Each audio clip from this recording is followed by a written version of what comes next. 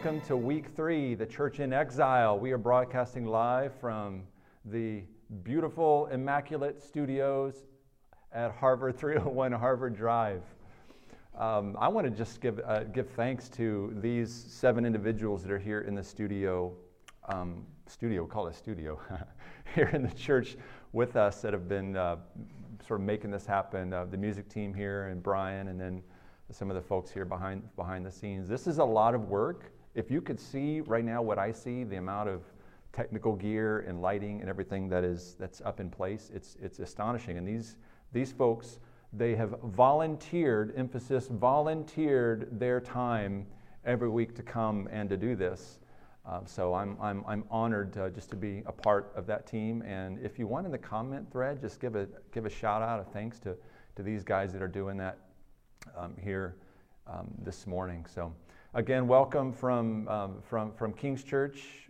You're getting settled into your morning there at your house or wherever you might happen to be. It's a beautiful day. It's the Sabbath day, the Lord's Day. This is Palm Sunday. This is a season, boy, this is an unprecedented season, isn't it? I honestly thought when all this started a few weeks ago that we would be back on site.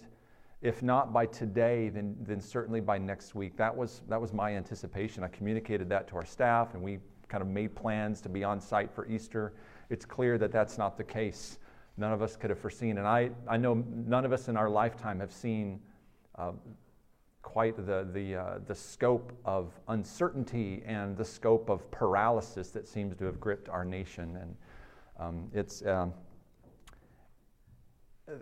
It's unusual for us, but it's certainly not unusual for the Lord. And I do believe this, because we've been praying and we've been communicating a lot, especially in 2019, about revival.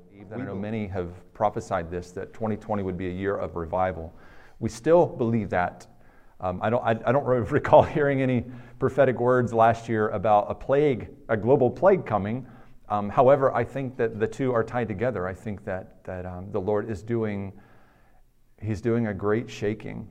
He's doing a great pruning work in the world and in homes and in hearts and in churches especially, in anticipation of revival. And the thing, when the Lord comes and when the Lord shakes, it's like an earthquake. Those that are not solid will fall, and really that which is lasting and tested and true will be remaining.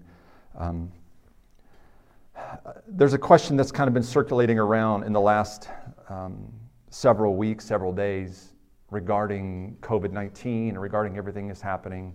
And the question is this: is this a judgment from God? Is all of everything what's happening, is this a judgment from the Lord? And I know, even some in our church we've kind of talked about this back and forth and shared some different insights. I'm not going to give you my answer to that, but I will give two or three observations on that idea. And the first is this. Number one, judgment is meant for our good. We know that biblically, we know that scripturally. We know, first of all, that God judges. That's a given. That God judges the world, that God judges his people, not just in the end, during the judgment day, that we all kind of hear about in Sunday school, but even through history, God brings seasons of judgment to the earth. And those seasons of judgment are always meant for the good of the world. They're always meant for the good of God's people. And usually it's because God's people, we get ourselves in a funk, we get stuck, we start doing things that are contrary to God's heart, contrary to God's law, we lose our way, we don't listen to the words of the Lord, we don't listen to his revelation, and we get off track, and God says, look, I've got to shake your foundations to get your attention. So I do believe that that's the case, is that assuming that there's an element of judgment in all of this, it is certainly meant for our good, to bring us back to places of faithfulness and righteousness. I also believe this, that God is slow to judge, he is slow to anger, and quick to show mercy. He is slow to bring about things that bring about death and destruction and difficulty in the world. He will do it, I believe. I'm convinced of it. But he is slow to do that, and he is quick. He is quick to show mercy. He is quick to, even in the midst of judgment, God is quick to withdraw his hand of judgment and to show mercy and repentance. And I believe that that's the case as well. And here's the third thing that I'm convinced of. When Jesus came to the earth, he came to judge. Now that's not a popular thing to say. It seems that the trend today is to talk about, when the world talks about Jesus, we talk about Jesus. What is one of the first things that we quote Jesus as saying? If you go out to somebody in the street, tell us about Jesus, they'll say, oh, well, Jesus taught us what? Thou shalt not judge. Don't judge. That's sort of like one of these trump cards that everybody wants to play about what Jesus said. Jesus, he doesn't want us to judge one another. And in reality, that's not the biblical message. That's really not the story of Jesus here on the earth. In reality, Jesus did come to show mercy. He did come to show love and grace. He did come to teach us to love our neighbor as ourselves. Those are all true.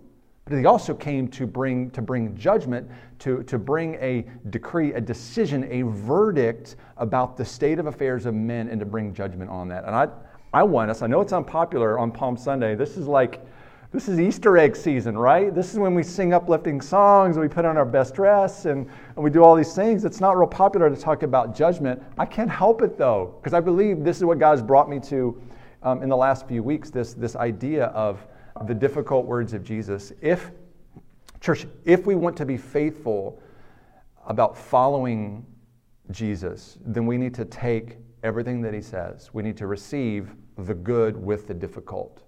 Amen? You with me on that? We need to receive the easy things, the stuff that's very palatable, but we also have to take the stuff that's really difficult for us to hear. And I'll admit, many of the words of Jesus are difficult for me to hear because it cuts against the grain of, how I am and how I've been raised in the culture that I live in. So I want us to jump in to the story of that we're familiar with, traditionally what we call the triumphal entry. We call it that. It's this season of Jesus' ministry where he is coming into Jerusalem for the final time. We're entering into the Passover season this week and in the days to come. This season where all the Jews would be gathering together in Jerusalem for this incredible festival, the Feast of Unleavened Bread and Passover. And Jesus, of course, would have been here for this season as well. We're going to be in the Gospel of Mark in the 11th chapter. Let's go ahead and flip there here. And let me give you a little bit of a background to this. During this time, during the Passover season in Jerusalem, the population of Jerusalem has exponentially grown from just several thousand people to now several 100,000 people would be gathered in Jerusalem during this week. The reason being that the Passover was still one of the 7 Jewish festivals that require every Jewish male from the nation of Israel to come together to celebrate this. Many of the other festivals could be celebrated where you are, but the Passover was one of the big ones. It was a time where you gather your family, you make your way to Jerusalem to celebrate this. So the population has grown. Word about Jesus has gotten out. He's now been ministering for three years or so. And he has a reputation in the land of being a provocateur, of being somebody who has authority that the other religious leaders don't have. And not only does he have authority as a teacher, he also is a miracle worker. He's doing signs and wonders. He is doing these incredible things that are getting the attention not just of the people that are gathering around him, but also of the religious leaders of the day. And Jesus has been very polarizing during these 3 years. There are many who love him, many that are just enamored with Jesus because he is certainly crossing cultural divides. He is bridging that gap. He's reaching out to lepers and the poor and the outcasts and the marginalized in society. He's doing all these things. He's loving on people in the way that they've never been loved on before. But there's this other group of people that are just offended by him because he is not of the religious elite. He is not, qualified and as far as they're concerned. So Jesus is very polarizing. Even today, he's very polarizing. People either love him, the ones that really truly are looking at his life, either love him or they say, no, this is not the one for me. So Jesus is coming into Jerusalem now at a period where there is not only exponentially more people in Jerusalem, but there is this heightened frenzy, this messianic expectation that has just reached a fever pitch. It's reached a boiling point. And the word has gotten out that this Jesus of Nazareth very well could be the one that they've been expecting to come and to restore the nation, restore the throne of Israel, to cast off the oppression of the Romans, and to restore Israel to its glory. They want a Messiah. They think, Jesus, you seem to be it. You've got power, you've got authority, you've got a following, you've got these disciples. When you stand up and speak, everybody listens to you. You, Jesus, you are going to be the next king. And now that he's coming into Jerusalem during this expectation, the crowds are lining the street. They're lining the road leading from Bethany into Jerusalem. They're lining there, and they're throwing down palm branches. It's symbolic. They're taking off their outer garments and laying them down, and they're all singing this Hallel, this song from Psalm 118. Blessed is he who comes in the name of the Lord. That's been their expectation for hundreds of years. There is someone who is coming in the name of the Lord to set things right, to set us free, to restore, to be on our side, to cast off this oppression, to reign again on the throne of David like he could. So he comes in. We're not going to read that story, but it's an incredible thing. He doesn't come in riding on this strong, thoroughbred kind of horse like any king would. That's how kings should come into their territory. They should come in with this retinue, with this long army behind them. They should be riding on this strong, just incredible animal with their army, with their retinue behind them. Jesus doesn't do that. He comes in not on a strong horse. He comes on a lowly colt, on a lowly donkey, fulfilling Old Testament prophecy. And he comes in, and the people are clamoring. But I want us to pay attention to what happens next in this story. So let's go here to Mark 11, if you're there with me.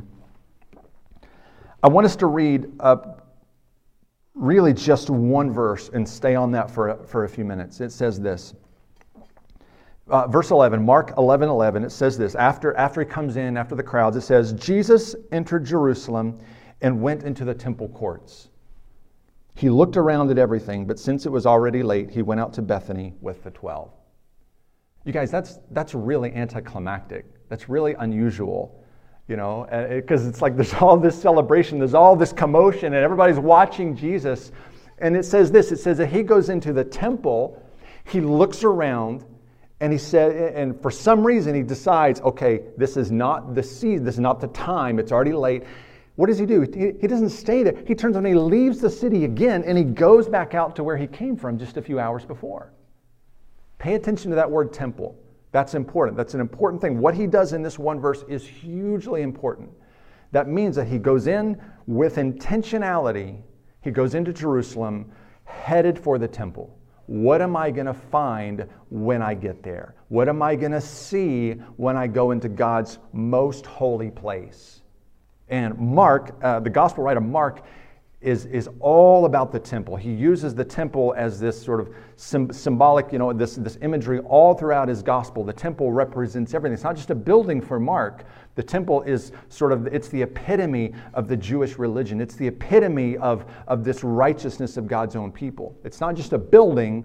It is the very spiritual life, the heartbeat of God's people in the nation of Israel. So Jesus comes in, goes to the temple, doesn't find what he's looking for, apparently, and he goes home.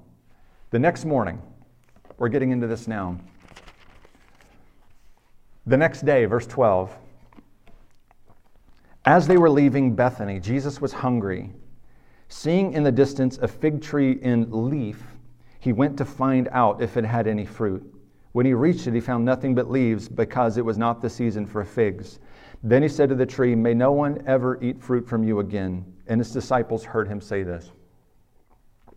I got to tell you, this is bizarre. This has confused me for the longest. I don't know what to make of this. This is one of those things where, like, if I were Jesus' PR guy, I was talking to the writers of this about what to include. I would say, guys, don't include this. It's like it's like he's hangry, you know? It's like he needs a snack and he's just tired and angry and he sees this fig tree in the distance. You guys have fig trees at your house? We've got one. It's in a container. It's in a potted plant on our back patio. We nurtured this thing through the winter. And actually early on in like September or so, it actually grew little tiny figs. It was the strangest thing. Little figs were growing in like September, October, and then I guess, I don't know what happened, but anyway, now it's outside, it's growing, it's blooming, there's no fruit on it. Anyway, Jesus sees this tree, he sees a fig tree, he's hungry, he says, I'm going to go over there and see what I can find. He goes over there, the Bible says he finds nothing. It's in leaf, he doesn't find any fruit, it's not the season for it, and he curses the fig tree. He curses it. And he goes on his way. So let's pause right here. We're meant to see this as something deeper than just he's having a bad day. He needs a snack. You know, it's like the Snickers commercials where like the guy turns into something else because he needs a Snicker bar. That's not what's happening here. Mark doesn't include, this is a pointed thing. This is an intentional thing. And we're meant to see this right next to what happens next. And we're going to read that right now. So there's two things. There's these two episodes. One is about the tree. Here's the second one right here. On reaching Jerusalem, Jesus entered the temple courts. So that's where he was last night. He went into the temple courts, didn't find what he was looking for. And he goes in now on day 2. He goes back. Listen to this. He begins driving out those who are buying and selling there. It's like, Jesus, you really should have had your snack, man. What's going on with you? You're like having a blood sugar meltdown. You didn't get the fig. Now you're mad about that. He goes into the temple. Not really. I'm being facetious. He goes in. He begins driving out those who are buying and selling there. I want you to get a vision for this. John includes something else. John says that he went and he intentionally fashioned a cord, a whip. And he began to use this whip and he began to drive these things out, drive these people out. A little bit about the temple. The temple was, by the way, it was a monstrous affair. The temple, of course, you know, Solomon's temple had been destroyed. It was rebuilt in 586 or so by Zerubbabel following their return from Babylon. It was renovated by King Herod around 1920 BC. And so by the time of Jesus, this was an incredible place. If you've ever been to the Temple Mount, you'll know it's a big thing. Like the whole complex is about 35 acres. That's a big place. The Temple Mount is a monstrous place. And the temple proper has these sort of 3 successive courtyards that are all available for people. The courtyard closest to the temple proper is reserved only for the men of Israel. And then the one after that is available for both men and women of the Jewish faith. And then finally out here, the one farthest away is a courtyard for the Gentiles. And basically anybody that's, if you're not of the Jewish faith and you still are a God-fearer and you want to come in, this is where you can go. This is designed for everyone else. Only God's chosen come up here. This is for all the nations. And by the time of Jesus, this outer courtyard was cacophonous. It was filled with just a flurry of activity, and especially around the time of Passover, you know, it wasn't convenient. If you're a family traveling from, you know, several hours or several days away, you're not going to bring your animal sacrifices with you. That's kind of messy. What are you going to do? You're going to buy your stuff there. You're going to go to the temple and say, hey, I need this animal, I need this, and you're going to buy those animals. Or perhaps you need to come and you need to make your offerings, and you're not going to give, you know, Roman coins, which is what commonly was used. You want to use, you know, the ones that don't have this graven image of Caesar on it. So you need to exchange your money basically, and all this stuff was happening there in this court of the Gentiles, you know, on a daily basis. It was just buying and selling and noise and haggling and squawking and the smell and all this stuff. And Jesus, the Bible says that Jesus goes into this place and he immediately begins to drive them out. He flips over tables. He goes in. And I even in my imagination, I simply can't visualize the full expression of what this looks like. Was he raising his voice? I don't know. Was he doing it quietly? I don't know. One day I'll know. One day we'll get to see back in time, you know, what it was like. But obviously it was so disruptive and it was so offensive to everyone. Knocking tables over, scattering money, taking the pens of animals, opening them up, scattering pigeons, scattering doves, animals running free, people yelling, people screaming, people fighting, people cursing at Jesus. And it says this, he overturned the tables of the money changers and the benches of those selling doves, and would not allow anyone to carry merchandise through the temple courts. Imagine Jesus just like blocking it, just getting in their way. This is the peaceful Jesus, right? This is the one who says, don't judge. This is the one who says, love your neighbor. Jesus is like getting in their way, saying, you're not coming in another foot, buddy. That's the Jesus of the gospel in this story. And as he taught them, he said, is it not written, my house will be called a house of prayer for all nations, but you have made it into a den of thieves. The chief priests and the teachers of the law heard this and began looking for a way to kill him, for they feared him, because the whole crowd was amazed at his teaching. When evening came, Jesus and his disciples went out of the city. So there's two stories that we're meant to see side by side. There's the story, this event of the cursing of the tree, and there's this event that we could even say this is the cursing of the temple. The tree and the temple, we're meant to see these together. In fact, these together are two expressions of one intentional act of Jesus. I told you at the beginning, Jesus brings judgment. That's exactly what he's doing here.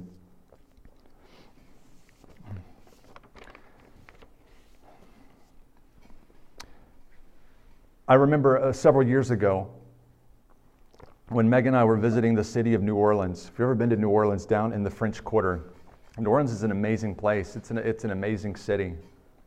It's got so much culture and so much heritage, and it has so much darkness. It's profound how spiritually dark that city is. And I remember walking through through that downtown French Quarter area, and there in the middle is the building, this cathedral, St. Louis Cathedral, right there in the heart of the city. It's this incredible Gothic building, still a functioning church. But I remember sort of going in and touring. It's weird to say that, touring the church. Go in and you can make a little donation and see, and if you make a big enough donation, you can have a candle, lit for you. I remember walking out of St. Louis Cathedral, down the steps there.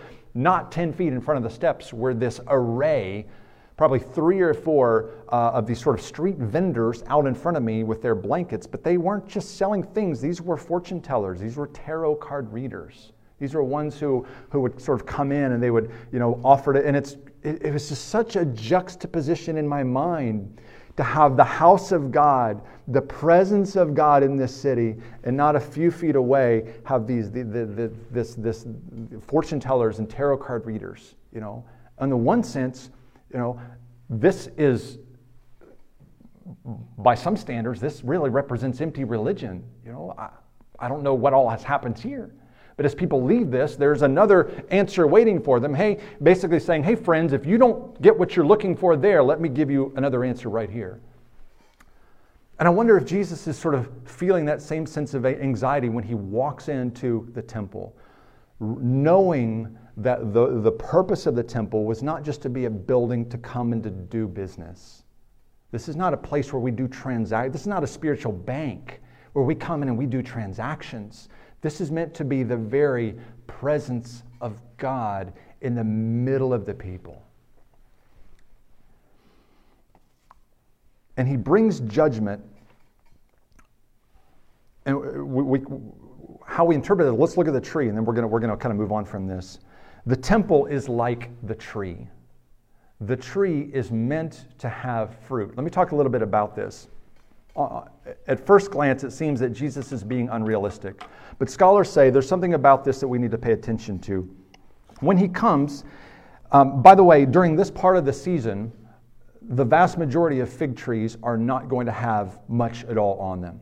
Not, especially not fruit. Many are not going to have leaves whatsoever. So when Jesus comes, he sees this. This is an early bloomer. This tree is sort of like ahead of the curve. It's like they're the forerunner of the other. This tree is like the forerunner. This is the first one out of the gate. This one is ahead of its time. It already has leaves coming out of it, and it should have the beginnings of signs of fruit. If it has leaves, it should have the beginnings of signs of fruit that the others don't have. So when Jesus sees this, he says, that is a tree that should have the signs of fruit. I know this because it has leaves on it, and I know that if it has leaves, it's going to have the beginning of fruit. He goes and he looks for that. He doesn't find it. And he says, this has the appearance of being a fruitful tree, but there's nothing happening here. And he curses it. Has every appearance of being fruitful and productive, but it doesn't have fruit now, and it's not going to have fruit in the season to come. And that's the judgment that he's going to bring upon the temple here in a moment. The temple is like the tree. It's meant to show fruit. It's meant to show productivity. But after centuries of worship and ritual, it has nothing at all to show for it. And he goes into the temple and he realizes that this is, that after all these years, this system has failed to make a holy people. And this is not a surprise to him. This has been the plan all along. The temple was never meant to create a holy people. The sacrificial system was never meant to make a holy people. It couldn't do that. The blood of lambs never could make us righteous. The blood of goats never, and a bulls never could atone for our sin in the full way. And Jesus knows, look, there needs to be a new system inaugurated, a new sacrifice inaugurated. We need to tear down the old and raise up the new. And for centuries, this temple has represented this old covenant, this old way of making ourselves right before the Lord. If we go through the motions, if we do our ritual, if we say the right things, if we sing the right songs, if we dress the right way and recite the right liturgy, then God's going to be honored with us.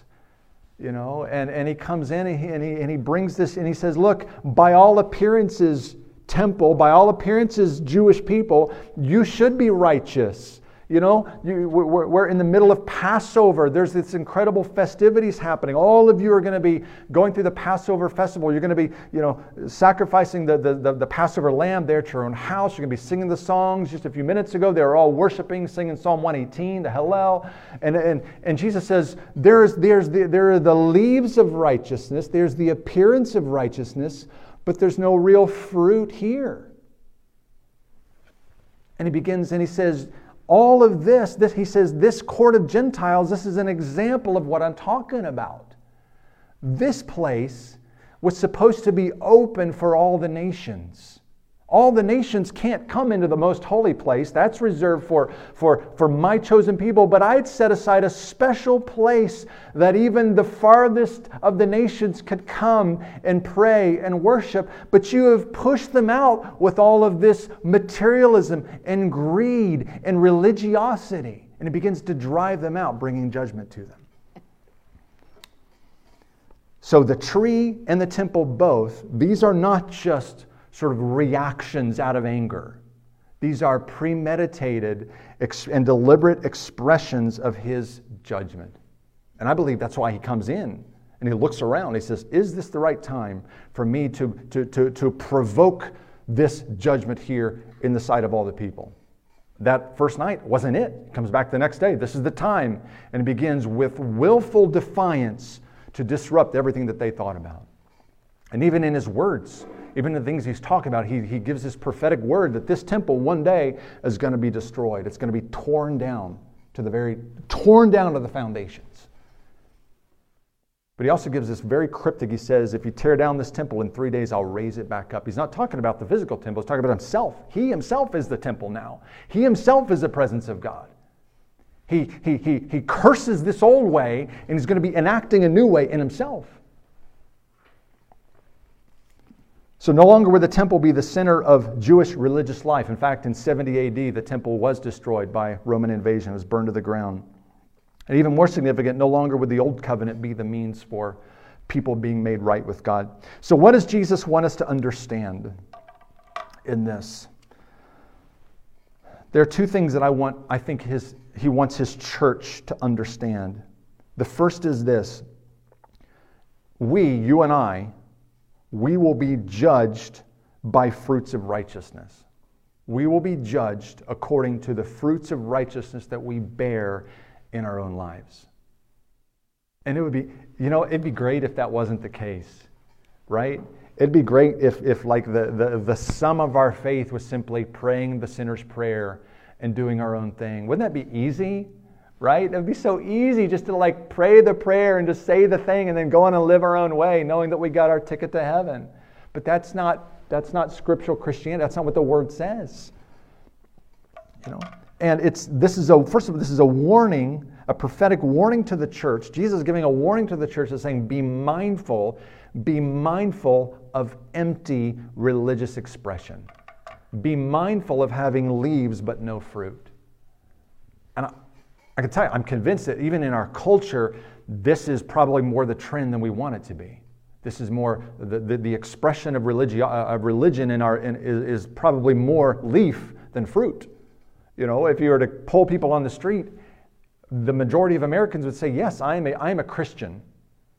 And what they mean is that I hold to a particular, general set of beliefs that there is a God and there is Jesus and he is going to take me to heaven one day. And that's sort of the sum of it. But Jesus says, I am not looking for the leaves. I'm looking for is there fruit in your life? Are you a holy people in the way that I want you to be? And this is a warning for me. And I was even thinking about this last night. I was waking up in the middle of the night just thinking about this, saying, God, please don't allow me to neglect the fruit of righteousness in my own life. When he comes, and that's what we read first of all, it says that he comes into the temple and looks. When he comes and he looks at the temple of my own heart, what's he going to find? When he comes and looks at the temple of your heart, what's he going to find there? Is he going to find sort of just this intellectual assent to things that are true? Like I'm a Christian, sort of like I'm a Republican, or I'm a Christian, sort of like, I belong to this, or I go to this favorite restaurant, and this is my... or is there an internal reality where I know that my life is now not my own, my righteousness? And that brings to the second thing that think he wants us to do, that the only source for righteousness, the only source for your rightness in life is not sort of these expressions of religiosity. That's worthless, says Jesus. The only true source for righteousness is the cross of Jesus Christ. That's it. And he's going to show us that. He's going to come in. He's going to curse the temple. He's going to curse the old system. It's going to be torn down. He says, let me show you the new way. The new way is you can't be righteous on your own. Let me say that again. You son, you daughter, you dad, you mom, you cannot be righteous on your own. You cannot possibly be good enough to impress God. God, I don't care how early in the morning you get up. I don't care how much scripture you read. I don't care how much Caleb you listen to. I don't care how many things you can quote. You cannot be righteous enough to find favor with God. But Jesus says that he himself is the way, the truth, and the life. No one comes to the Father but through me. And this is good news. This is good news, is that I can have righteousness I can have good standing with God because of the death and the resurrection of Jesus Christ. And he's coming to make a new way for that. And here's the cool thing, is that the good news is we don't need a temple. You know what? We don't need this building here. It's beautiful. We're thankful for it. It meets a lot of needs. It enables us to come together. But it's just a building, you guys. That's all it is. It's just brick and mortar and stuff and equipment. That's all it is. And one day, this building is going to fall to the ground. Hopefully not anytime soon, and hopefully not when I'm in it. But one day, it and everything else on the world is going to be consumed with the judgment fire of God. So what's going to last? The temple inside of my heart and of your heart. That's where God has designed himself to be. That's why Jesus comes on the cross. Not just to give you a ticket. God has come to make a place for himself to dwell inside your innermost being. Look at what it says in Revelation 21:3. It says this, it said, I heard a loud voice from heaven saying, listen to this. I heard a loud voice from heaven saying, from the throne, saying, Now the dwelling of God is with men, and he will live with them. They will be his people, and God himself will be with them and be their God. This has been God's heart all along. God's heart all along has not been to reside in buildings, not to reside in religious systems, but to reside in the innermost part, the inner life of you and I. And when that's a reality, guess what happens? We bear fruit of righteousness. That's what's awesome, is that bearing fruit is sort of an outcome. It's a byproduct. I don't go out to my garden and I don't look at it and say, come on, guys, you can do it. You can grow today. Come on, little tomato. They're not, all they're focusing on doing, if they're focused, maybe they're not focusing. Are they sentient beings? Probably not. All they're concerned about is their roots going down, getting nourishment from the soil, and getting light from the sun. That's all they have to worry about. And the fruit is the byproduct. It's the outcome. It's the overflow. What if the same is true of you and I? What if we stop worrying so much about this religious expression and start saying, what am I feeding my heart on? Am I abiding? Am I dwelling in the presence of God? Am my roots going deeper into an awareness of His love, an awareness of His goodness? Am I soaking up the light of the sun on a daily basis? So we're going to be judged by fruits of righteousness. We do believe in judgment. We do believe that one day God will come and God will examine our lives and what we have done. Yes, there is a large degree of works. The end of Matthew talks about that. And when he separates the sheep from the goats, that separation has little to do with doctrine, it has more to do with what we did do or did not do. That's not works gospel, but there is a reality that we manifest this inward reality by how we live externally. If the root is not there, the fruit is not going to be there either. So where we will be judged by the truth, by our fruits of righteousness, and the only source for that is it's the person of Jesus. It's the cross of Christ. And that's good news. That's great news. So what will Christ find when He comes to the temple of your heart? A little bit more to this story here. Verse 20, in the morning as they went along, they saw the fig tree withered from the roots. Peter remembered and said to Jesus, Rabbi, look, the fig tree you cursed has withered. And Jesus says, have faith in God. Truly, I say to you, if anyone says to this mountain, go throw yourself into the sea, and does not doubt in their heart, but believes in what they say will happen, it will be done for them. Therefore I tell you, whatever you ask for in prayer, believe that you have received it, and it will be yours. I'll stop there. So this wraps up with Jesus pointing us back to something that may seem very innocuous. It may seem a little bit off. Why does He point us back to prayer? Whenever we come back, whenever we wrap all this up, why does He point us back to this? Well, I felt like what the Spirit of the Lord said to me yesterday was, it's easy for us to misunderstand what prayer is. We make it into an exercise or a discipline, something that we do, right? Do you guys know what I mean by that? Like we need to do prayer. We say a prayer before our meals. We say a prayer before bed. Whenever we need something, we say a prayer. And it's easy for prayer itself to become a religious ritual. But that's not the kind of prayer life that Jesus is talking about. He's talking about the same kind of prayer life that He exhibited in His ministry. It was constant communion, intimacy with the Father. You want to know where real fruit comes from? That's it. Being near to God, hearing His voice, walking with Him day after day after day. Receiving His forgiveness, receiving His grace, receiving His restoration, receiving His power, receiving His strength. And Jesus is making a way for that through the blood and through the body. I believe that God is using this season to birth a new crop of fruit in His church.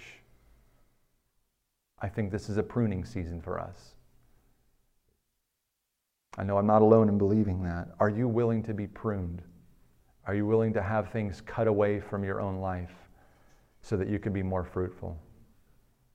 I've pruned trees before. It's hard.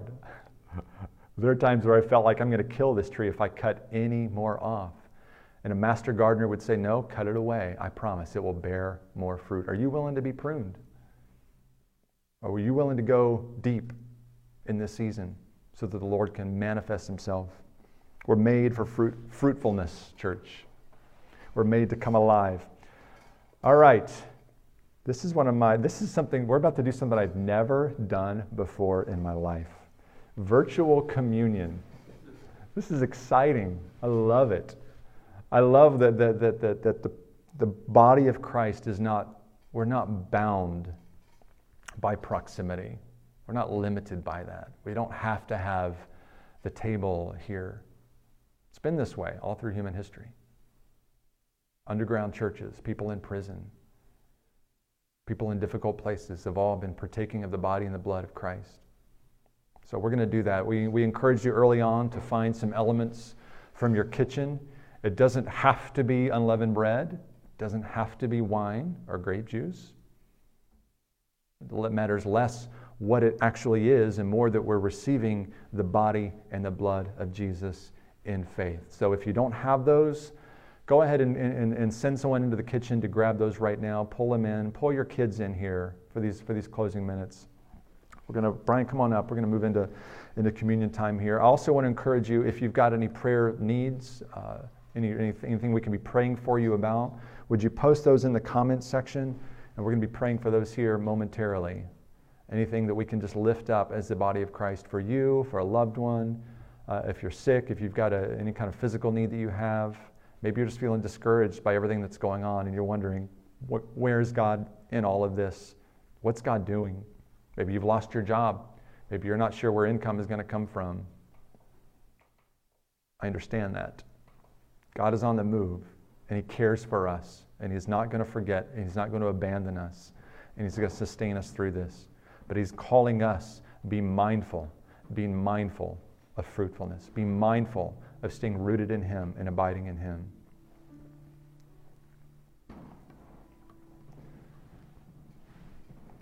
If you've got your elements, I've got mine here. Our team has theirs as well. Take your bread or your expression thereof. On the night that He was betrayed, during this season, after He had finished a meal with His disciples, He took the bread and He broke it, and He gave it to them, and He said, "This is my body that's been broken for you. Eat this and remember me." So go ahead and take the element and go ahead and eat it and serve it to your family.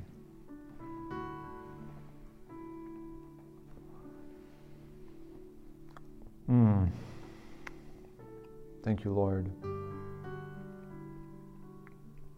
Thank you for your life, Lord Jesus. For that beautiful body born in the womb of Mary. The body that touched the sick and the outcast. That body, those arms that hugged the discouraged. Those hands that healed. Those eyes that looked with compassion. Those beautiful feet that walk from place to place to place announcing the kingdom. Thank you for the body of Christ.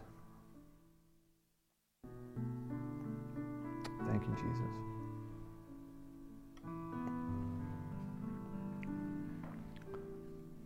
And then He took the cup and He gave it to him and He said, "This is the blood of the new covenant which is poured out for you. Drink this in remembrance of me."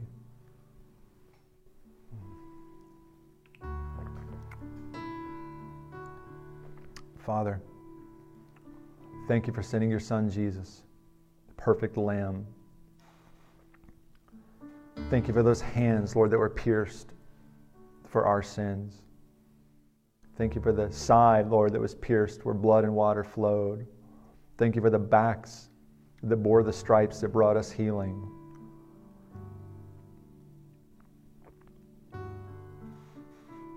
Thank you for dying for us, Lord. So we're worthy of death. You are not. We were the full expression of sin and rebellion. You were not. We hated our Maker. We rebelled against God. You did not. Yet you bled so that we don't have to. Thank you, Lord Jesus.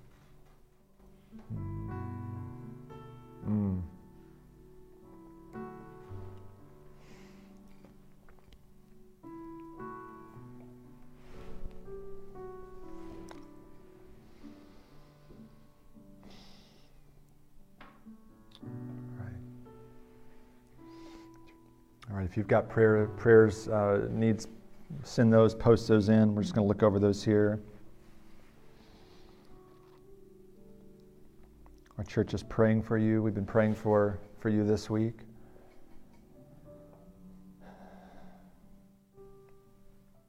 All right. King's Church prayer leaders, if you've got that, you're going to text those over to me. I don't want to miss any of these.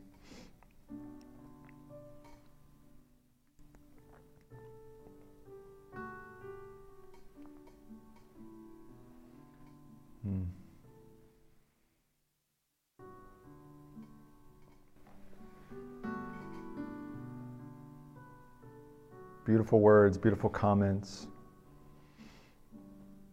That's right.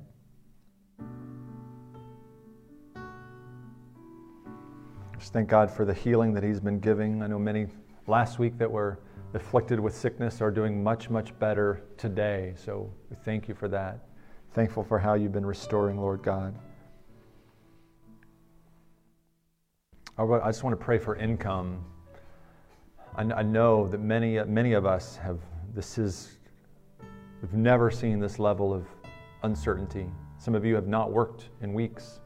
Some of you have been laid off in the last several days. Some of you have filed for unemployment and you're just getting that busy signal on the phone or on the website and you're wondering how in the world is this going to happen. So Father, I pray for encouragement, Lord, for those that are just needing income right now. Father, would you minister your encouragement to them, Lord, and would you send resources their way? Send resources their way, Lord God.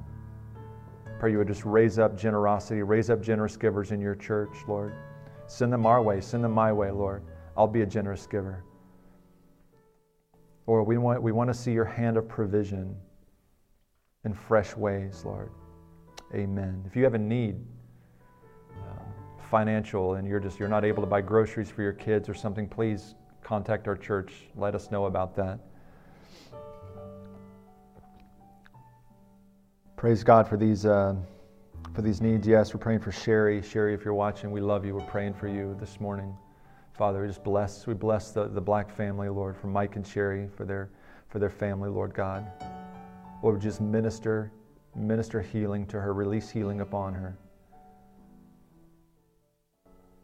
Lord, just shower her with grace. Pour down grace upon her today. In Jesus' name.